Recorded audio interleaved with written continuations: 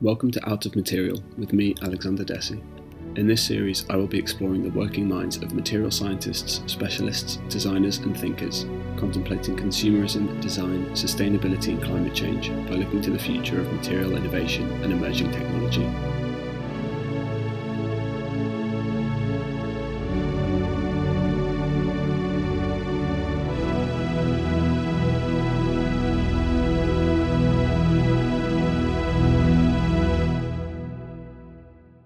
Andrew Dent is the Executive Vice President of Research at Material Connection, a material science resource which bridges the gap between the manufacturers of innovative new materials and some of the world's leading brands. He is also the Chief Material Scientist at Sando and has previously worked with NASA, Rolls-Royce, the British Ministry of Defence and the US Navy. He has co-authored books on material innovation in packaging, product design and architecture and has delivered multiple TED Talks. Andrew Dent, thank you for being the first ever guest on Out of Material. Thank you for having me. So I'd like to start off by discussing the relationship between materials and the senses. Material Connection has established material libraries in 8 locations globally where customers can visit to physically interact with samples. Your work encourages a sensory interaction with materials. Could you talk to us a little bit about that and particularly how that experience can continue to be conveyed in a post-pandemic, increasingly digital world? Great first question. We should probably step back a little bit and understand a little bit about materials. The materials world that I live in came from more sort of hardcore material science, the metals, polymers, ceramics type area. But for the last 20 years, I've spent my time working with a range of different clients who are from the sort of world's leading brands or good consumer brands. So for them, material, of course, needs to have performance. It needs to do what it's supposed to do. It needs to withstand, dings and drops, and it needs to withstand sort of in the environment. So there is a performance aspect to any material selection that they make. But as well, there is, of course, the aesthetic and, as you said, sensory aspect to a material. We have preconceptions, and this is one of the biggest challenges that a lot of designers have in using new materials.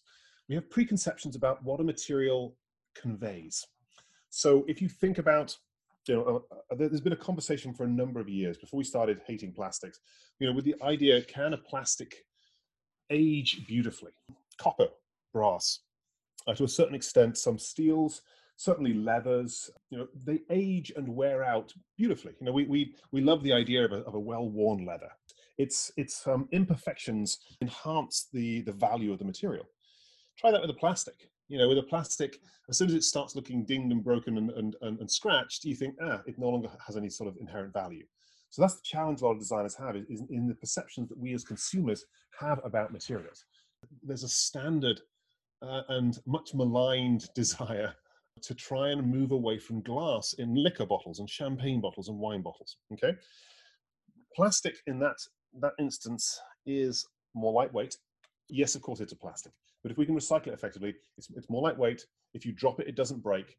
It uses less material. The overall carbon footprint of that plastic is significantly lower than glass. But would you, at New Year's Eve, pop a champagne out of a plastic bottle? I don't think so. You also probably wouldn't want to drink high-end whiskey out of a bottle that's not glass, because we have this preconceived idea that glass means luxury. We have the same problem with cosmetics.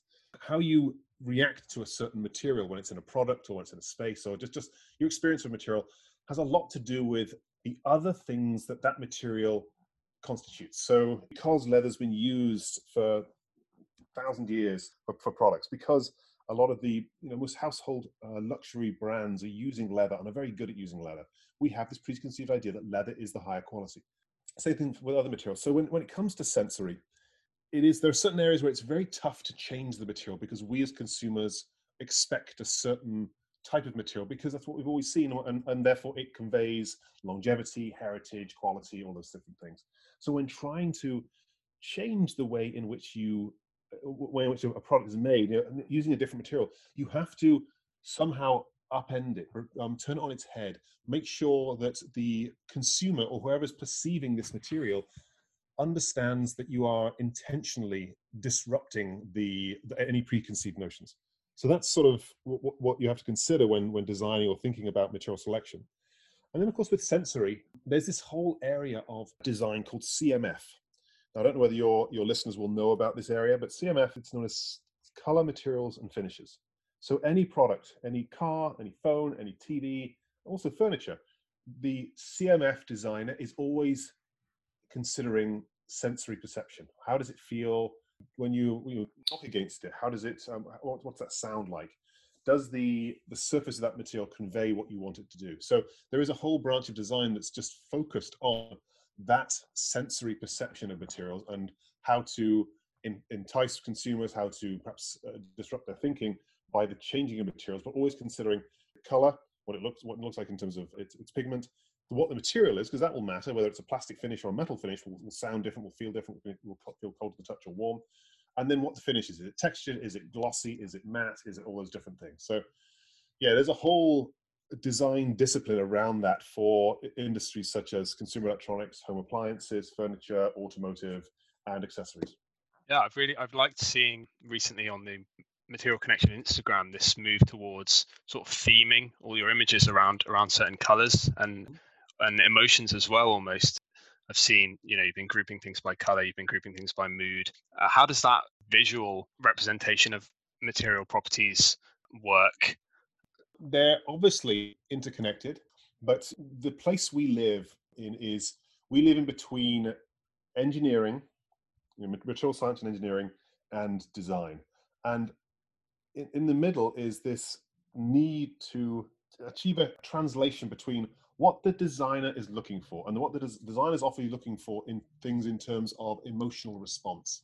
It's how they feel about it. And of course, with how they feel about it is influenced by years of looking at various different other designs, looking at different products, knowing how materials have been used. So they have that belief, that aesthetic or emotional response to a material. And then you've got the engineer who cares about numbers. So how do you translate the numbers into an emotional response? And that's the challenge. That's kind of the area that we live, and we're able to sort of do that. There isn't yet an ability to take a tensile strength and then convey that in any sort of emotional way. It's very hard to make that transition. We've seen ways, surface textures. It is possible, actually. There are, I think, 17 different ways in which you can assess a surface texture, both micro and macro.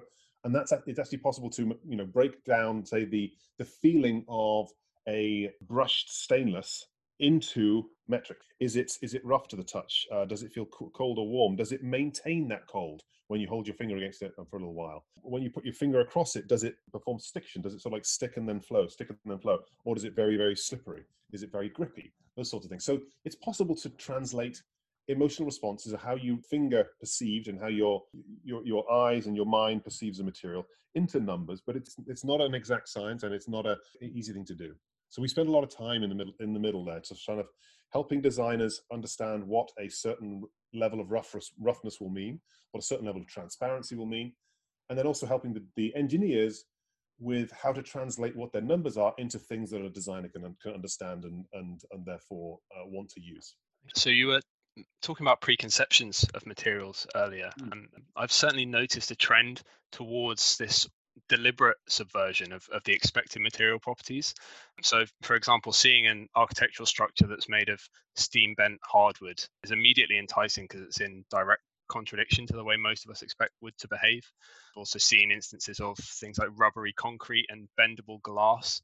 What's the relationship between these conceptually challenging, I've been calling them shock aesthetic materials, and real world practical options that can be used in industry?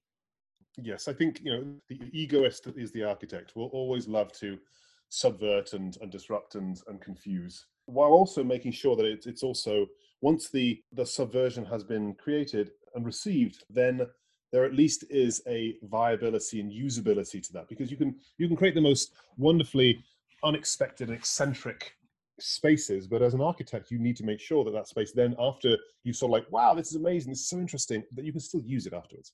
And that becomes the challenge. Ensure the great designer is able to do that, to create unexpected joy, to manipulate what your expectations are going to be, and yet still deliver you, after that sort of surprise and delight feature, a space or an experience that can be enjoyed for a long time after.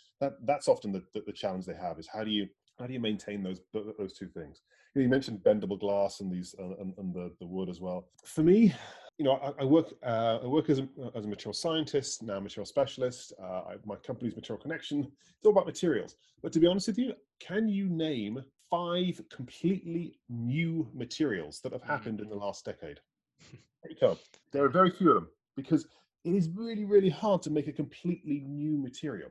To be honest with you, until we get into sort of biological materials where you can perhaps have biology working with existing synthetics, until we get to that point, the existing range of materials is relatively limited. So what people are needing to do is to manipulate, to process, to change the material. So you mentioned glass. Glass, yeah, we have preconceived notions about what glass should be. The glass itself is still kind of the same.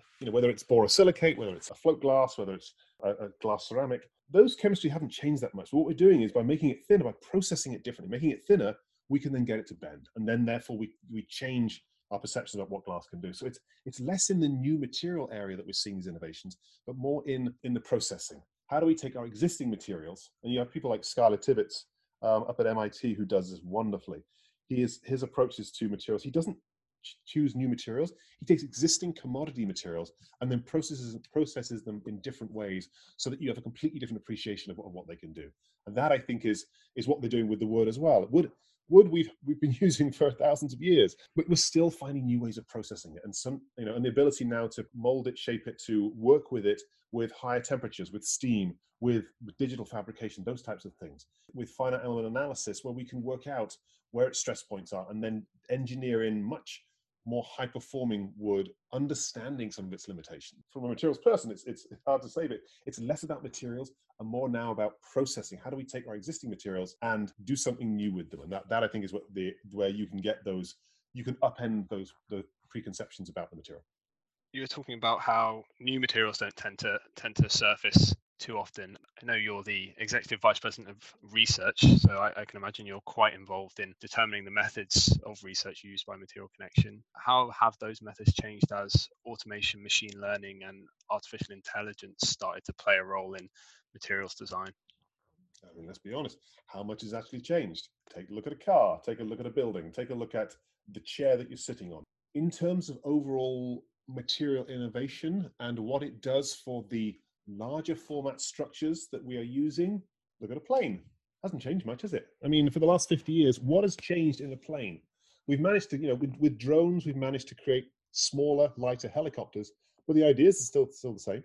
You're not necessarily, you're using more plastics and more composites, but with all this new, digital manufacturing, we're not changing significantly what we're seeing out there in the world.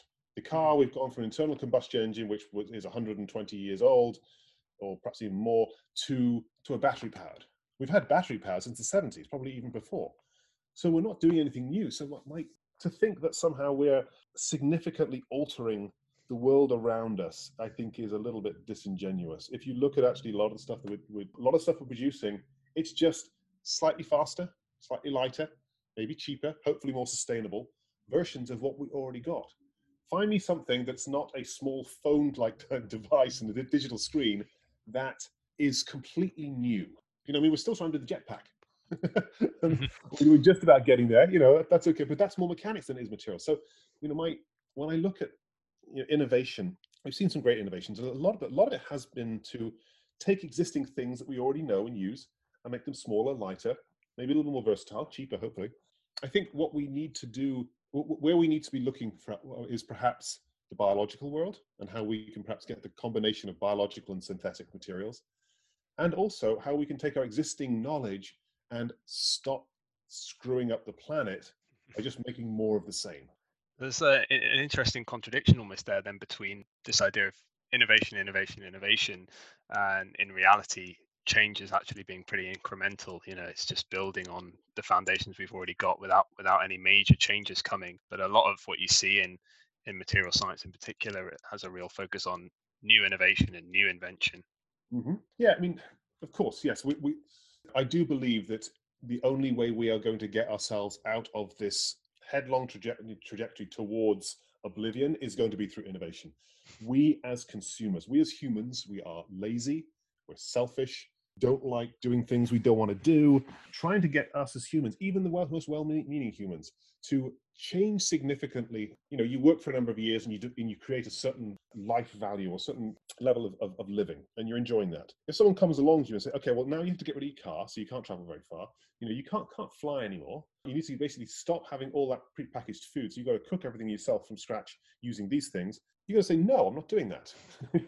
Innovation is going to be the only way in which we can get ourselves out of this, because we cannot change human nature quickly enough to change. So innovation will be the savior of us. But I think that innovation needs to be, and as material scientists and engineers, as inventors, the idea should be, how do I make existing life less energy intensive? How do I reduce impact? How do I simplify and streamline? How do I ensure that there's more fresh water around? These sorts of things. Yeah, so you were just talking about innovation pointing towards reducing water consumption, energy consumption, all those kinds of things. I actually wanted to ask you about how you go about determining sustainability ratings on the materials that you display in your library. Sure. Well, I teach my students, I make this statement, which is, there is no such thing as a sustainable material. Okay. A material is not sustainable in and of itself. It is only sustainable when it is used as part of a system. So I always use the example of the Boeing Dreamliner. So the Boeing Dreamliner uses predominantly carbon fiber. So the nose cone and the tail cone of the Boeing Dreamliner are made out of carbon fiber. So it's made in carbon fiber is not a particularly sustainable material. It takes a lot of energy to produce, uses relatively nasty chemicals. Once you've made it into a composite, there's no current easy way to recycle it. Titanium's much better. But the weight reduction you get by using that nasty, unsustainable material, carbon fiber, the weight reduction you get through, and therefore the fuel savings, makes it way better to use than titanium. There's no such thing as a sustainable material. However, materials do have specific attributes, which, if used wisely, can reduce the environmental impact of the product or the system that you're using. Rather than saying, is something sustainable or not, we say, okay, well, does it contain recycled content? Where did that recycled content come from? Did it come from the ocean? Did it come from consumers' waste? Does it come from post-industrial? How much water does it use? What's the overall embodied carbon footprint of that material? Does it use waste material? Is it durable? Because a simple solution for sustainability is stop using things so quickly. If you keep a pair of shoes for 20 years, doesn't matter how unsustainable that material is, it's way better than the 10 pairs of shoes that you could have bought if it didn't last as long. So is it durable? Is it lightweight? Because lightweighting, of course, transport, overall use, etc., reduces the amount of energy. We tend to break any material down into its constituent attributes: water, carbon footprint, weight, durability, recycled content, waste content, those types of things. And we can assess each material on those.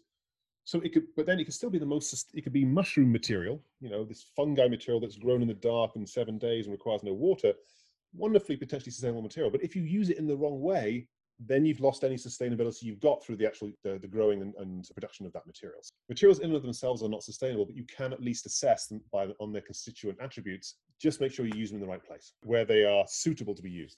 That mushroom material is actually something I wanted to ask you about. I was reading the article that Material Connection shared, and something really positive that I read in there was that it mentioned that the product is tanned and dyed by the same tanneries that work with animal leathers. I think there's quite a lot of apprehension around the death of traditional trades as the world adapts to the climate crisis, but that signals to me that there is scope for adaptation, and it's more about changing the raw materials so that the processing and infrastructure doesn't necessarily have to. The main question around leather alternatives tends to be to do with durability. As you said, lots of synthetics have issues with microplastics, and animal hide is linked to massive water consumption and carbon emissions. People tend to think that leather goods are the only option for durability. How do we go about convincing people that a handbag made of mushrooms is just as good? Well, okay, so I would ask, how long are you going to keep your handbag? You need to assess how roughly are you going to use it. I would suggest that, first of all, you need to decide how long is that product supposed to last. If it's supposed to be, if it's a Hermes bag or my leather boots, it's supposed to last a lifetime. So therefore, yes, making sure that it's very, very durable is a good idea. Many applications, though, if you think about a leather wall panel, it's more sort of visual, not particularly tactile, and doesn't get an awful lot of wear and tear.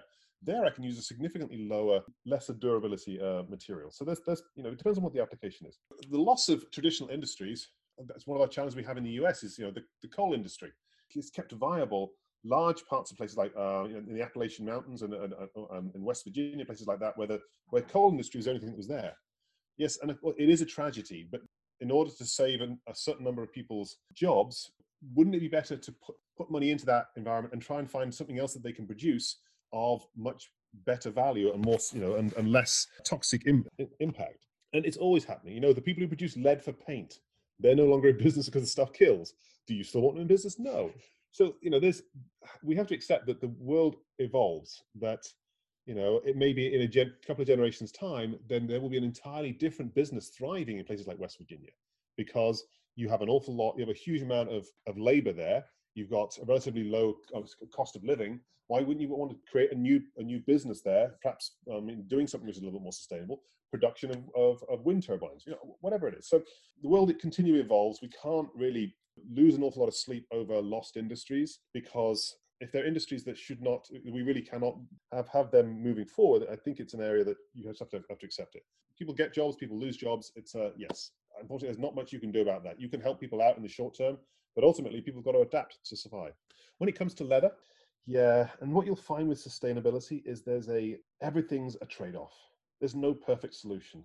Whenever you go down one route, you're going to realize that you're going to cause problems with everything else that you do. It's one of those things. You can't do it perfectly. So just decide what it is you want to do. What's important to you? Is it water? Is it carbon footprint? Is it toxicity? Is it plastics in the ocean? And solve that problem. And accept that you're unfortunately not going to be, you may end up having with a higher carbon footprint, but you've got reduced number of plastic in the ocean.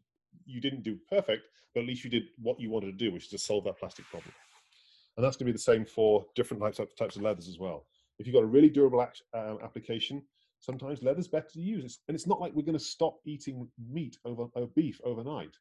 There is still a lot of leather out there. But if we can reduce that by 30% using these new leathers in certain applications where they do okay, where durability isn't so important, where they do suitably, I think then you've got a path to solve it.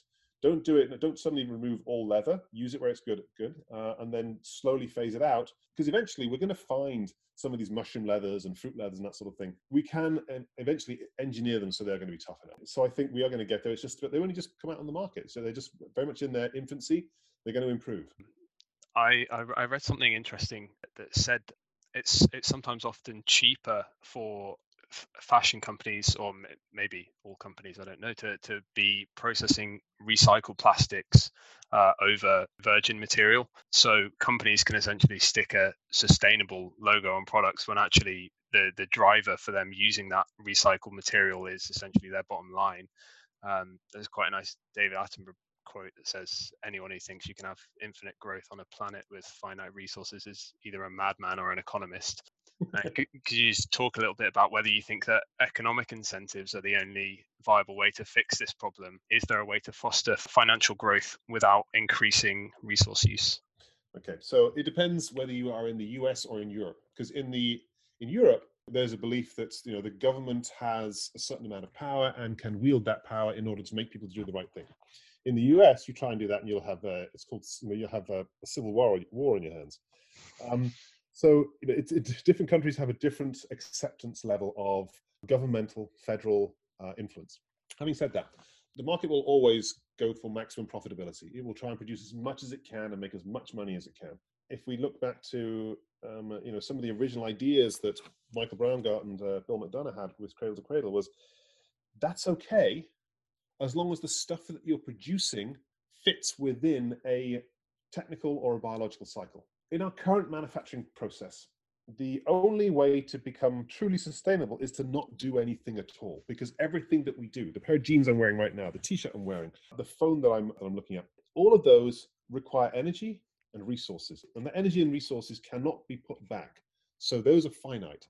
If you manage to manufacture this pair of jeans from cotton that was regrown sustainably, where the water and irrigation, the water runoff was then cleaned properly, energy was all renewable, that the jeans then got recycled back into more jeans or got composted to therefore grow more of the cotton, then have at it. Make as many pairs of jeans as you want, because The more genes you make, the better the system, the better it is for the planet, because you get more abundant process. So using traditional manufacturing processes, success means it means a terrible thing for sustainability, a terrible thing for the planet. The more successful you are, like let's say H&M, no matter how much of their conscious collection they sell, because it's using traditional manufacturing methods, ultimately it is bad for the planet. So the only thing they should do to solve that is to not manufacture at all, or manufacture in ways that ensure that you have this complete technical or biological cycle. That's the only way you can do it. Any other way, it's going to, as Attenborough said, it's basically you're a madman, because it's always going to end up with a worsening planet, hotter temperatures, more rising seas, more people dying. So the only way you can change that, it's not a material thing, it's not a profitability thing, it's not a volume thing, it's all a manufacturing and an end of life thing. It's that cyclical approach, making sure that everything is going back into the system, and it's also, if anything comes out of the ground, that it's renewable, it's not a finite. Perhaps the most important lesson here is literally just to produce less. If a plastic bottle can be recycled infinitely, but I assume a pair of jeans or a jacket can only be recycled maybe once or twice. Yes, it can, but then of course, if it's a pair of jeans and it's indigo dyed and cotton only, I can compost it. I can find some way to reuse it. I mean, yes, I need to industrially compost it because it won't go into my backyard, but it's an organic material. I can reuse that carbon. So there are ways in which even things which don't recycle multiple times, paper, cotton, those sorts of things, you can still find ways to reuse them. Because they still contain carbon. There's no reason why you can't reuse that carbon in some way. Do you think that plastic deserves the rep that it gets? Yes and no. Plastic is an amazing, amazing material. Without it, there'd be a whole lot more people dead. It's worked wonders in medicine. It's worked wonders in everything. It's reduced the amount of energy we use. If we didn't have plastics, we just had oil and the traditional materials, our carbon footprint will be much worse. The problem with plastics is that we don't value them sufficiently. The plastic bottle is an engineering marvel. It uses such a small amount of material. It can hold water for 100 years, completely hermetically. So yes, of course, you get a tiny bit of oxygen, etc., going through the plastic, but ultimately it's an engineering marvel. And yet we treat it with zero value. That's our problem. Plastics are amazing. Plastics can do incredible things. We need to treat plastics themselves with much higher value. If that plastic bottle it contained water that was worth 50 cents, but the bottle itself was worth $3, you'd be damn sure that whoever has it is going to recycle that or give it back to whoever they got it from. The problem is plastic has become so cheap and therefore of little value. And if it's of little value, people throw it away and don't care about it. No one throws away gold. Gold is always recycled. Copper is always recycled because it has inherent value. Our problem is that plastic, we've lost our inherent value of plastic. We don't treat it with enough respect. If we respected it, we wouldn't be using it for single-use packaging. I read a quite frightening stat that, we're worried about the plastic bottles in the ocean, the amount of plastic bottles we're using. The little plastic tags that come on every single item of clothing that you purchase, that you normally pull off, their little snag that has the label on it, there's more volume of plastic of that thing than there is of all the plastic bottles in the world. Wow. There are more of those little tiny tags because there's so much more clothing and they use so much more of them. There's more volume of that than there is of water bottles. No one recycles them because they have no inherent value because they're so small by themselves. And these are the sorts of challenges we have. There's no value in plastic, and that's the problem, because it was so inexpensive that we lost our value in it, and that's going to be the challenge. If it's so easy for me to get a Starbucks latte and that plastic itself, why would I care about it? It costs me cents. So that's the challenge we have. Marvelous material. We just need to respect it more and also recycle it. And of course, yes, the microplastic problem, we're solving it. We're working with a bunch of different brands who are working out how to have plastics that can be recycled in the regular way, but if they end up in an environment such as a landfill, compost out there in the environment or in the water, they will break down relatively quickly into things that can then be eaten by microbes. So, as the bottle breaks down in the sea, it breaks down into smaller plastics, yes, but those smaller plastics eventually then end up as food for microbes. So we're getting there. We've only just been started trying to do it, so a lot of companies are trying to catch up.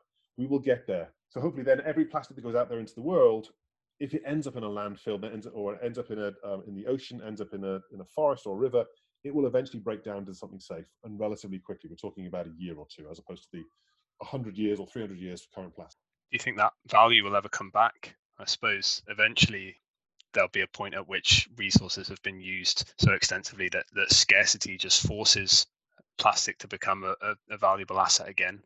I want to believe that, but about 15 years ago, I used to do a presentation about, there was a wonderful Dutch guy who realized that, probably about 20 years ago, he put a paper together for the Dutch government because he was concerned that they were running out of various different metals for use in warheads. It was a concern that we're running out of metals. And the reason why we're running out of metal is basically because we've mined all the stuff off of the top part of the surface of the Earth. And at that point, we're also reaching what you probably, this is before your time, but there was a concept called peak oil.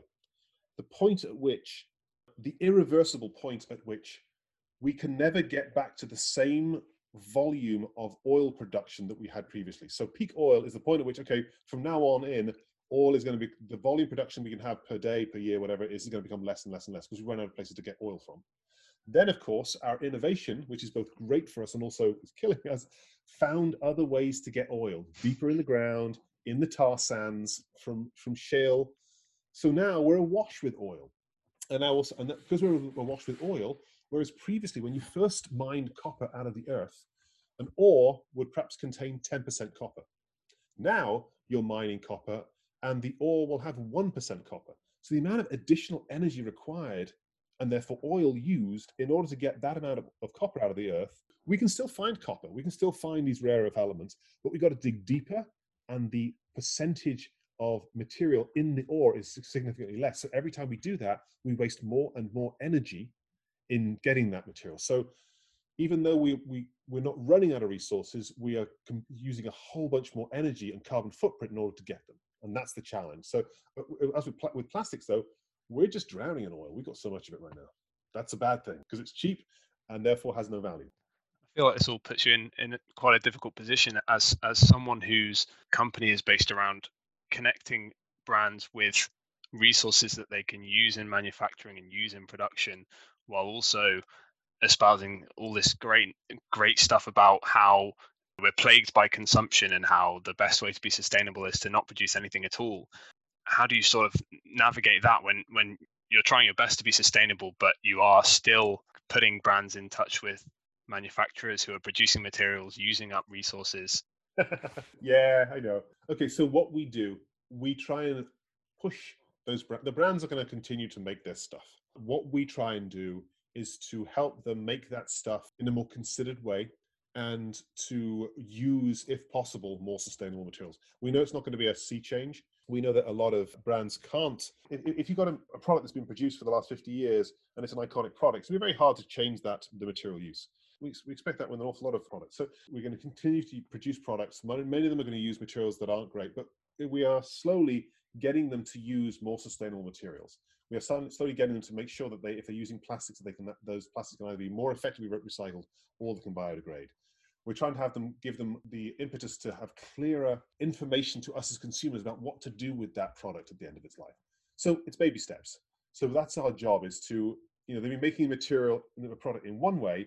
How do we help that client maintain value, maintain covetability, maintain market share in that product, but then use a different material that reduces impact, makes it more easy to recycle. So that's the thing. It's baby steps, and we try and do that because we understand that no company is going to thank us if we tell them to use a material that then the product no longer sells, because then the company goes out of business. So there is a trade-off there. We understand that. So we just try and educate and show them what else is possible, because they may not be aware that it's now possible to manufacture something out of this entirely new material, get the same value, but have it much more less impactful.